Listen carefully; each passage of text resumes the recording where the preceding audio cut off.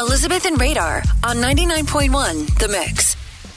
It's one thing to mess up and be able to fix a situation pretty quickly. It's another thing when you have to wait a week to fix the problem that you created. And I'm talking about myself. What'd you do? You broke something? Oh my gosh. No, well, like I was clearly a mess because we were just talking about how I had spilled a cranberry drink at my sister's Christmas in her brand new house, brand new formal living room. Couch, pillow, well, then everything. New Year's. You're breaking more stuff. We're all up at our friend's cabin, which is about 3 hours north. Okay. And whenever we travel somewhere that's about 2 hours away from home, my husband and I always make sure that we bring 2 sets of keys because a very long time ago, I had lost a set of keys while I was camping. It was a disaster. We ended up finding it, but it was just a whole mess.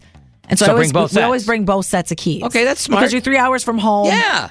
Our son had to get a flight back. So it's you like don't be stuck. We didn't want to be stuck. Yeah, totally. I get you. And I'm right. definitely the person that's constantly telling everybody, hang your keys up in the same spot so you don't lose them. And I lost the keys up at the cabin. I lost my set of keys. Radar, don't act so shocked. You know that he's playing you all. He knows it because it's the fob that gets me into work. And so now Radar has had to help me get into work the past few days. I cannot believe this. Because I can't get the key fob back because the family that we were up with, our friends, Dave and Allie, we had already left the cabin early. And I realized halfway home, I don't have my set of keys. We're driving back with Eric's keys. I'm looking everywhere. We don't have them. So I reached out to Dave and Allie who were up at the cabin and I said, I think I left my keys. It's a Chevy key. It has a fob on it, which is the fob to get me into work. See, I knew that because I had to get you into work this morning, but I didn't realize it was you who lost the keys. I thought, oh boy, she's going to go off on Eric again, losing the keys. No, I lost the keys. Which Eric did think was just so funny. You lost them. And he looks back at Brayson. Can we just write this down? Put it on the calendar. I do it at home too. That Biff lost the keys. Yes, I lost the keys. Well, thankfully, they found them. Okay, good. And I was excited to hear that. But wait a minute. But here's the issue. Why did I have to let you in again this morning? Because they both left on a flight to Austin, Texas for a week vacation.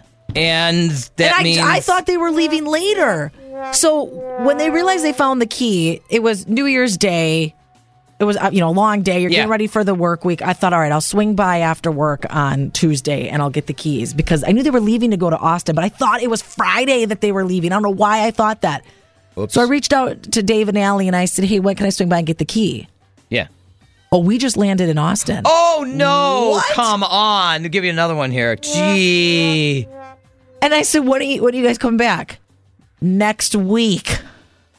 So I've got a whole week or more of letting you in the building. You're going to let me into the building. And I hope we don't lose the one set of keys that we actually have. I mean, at least they were found.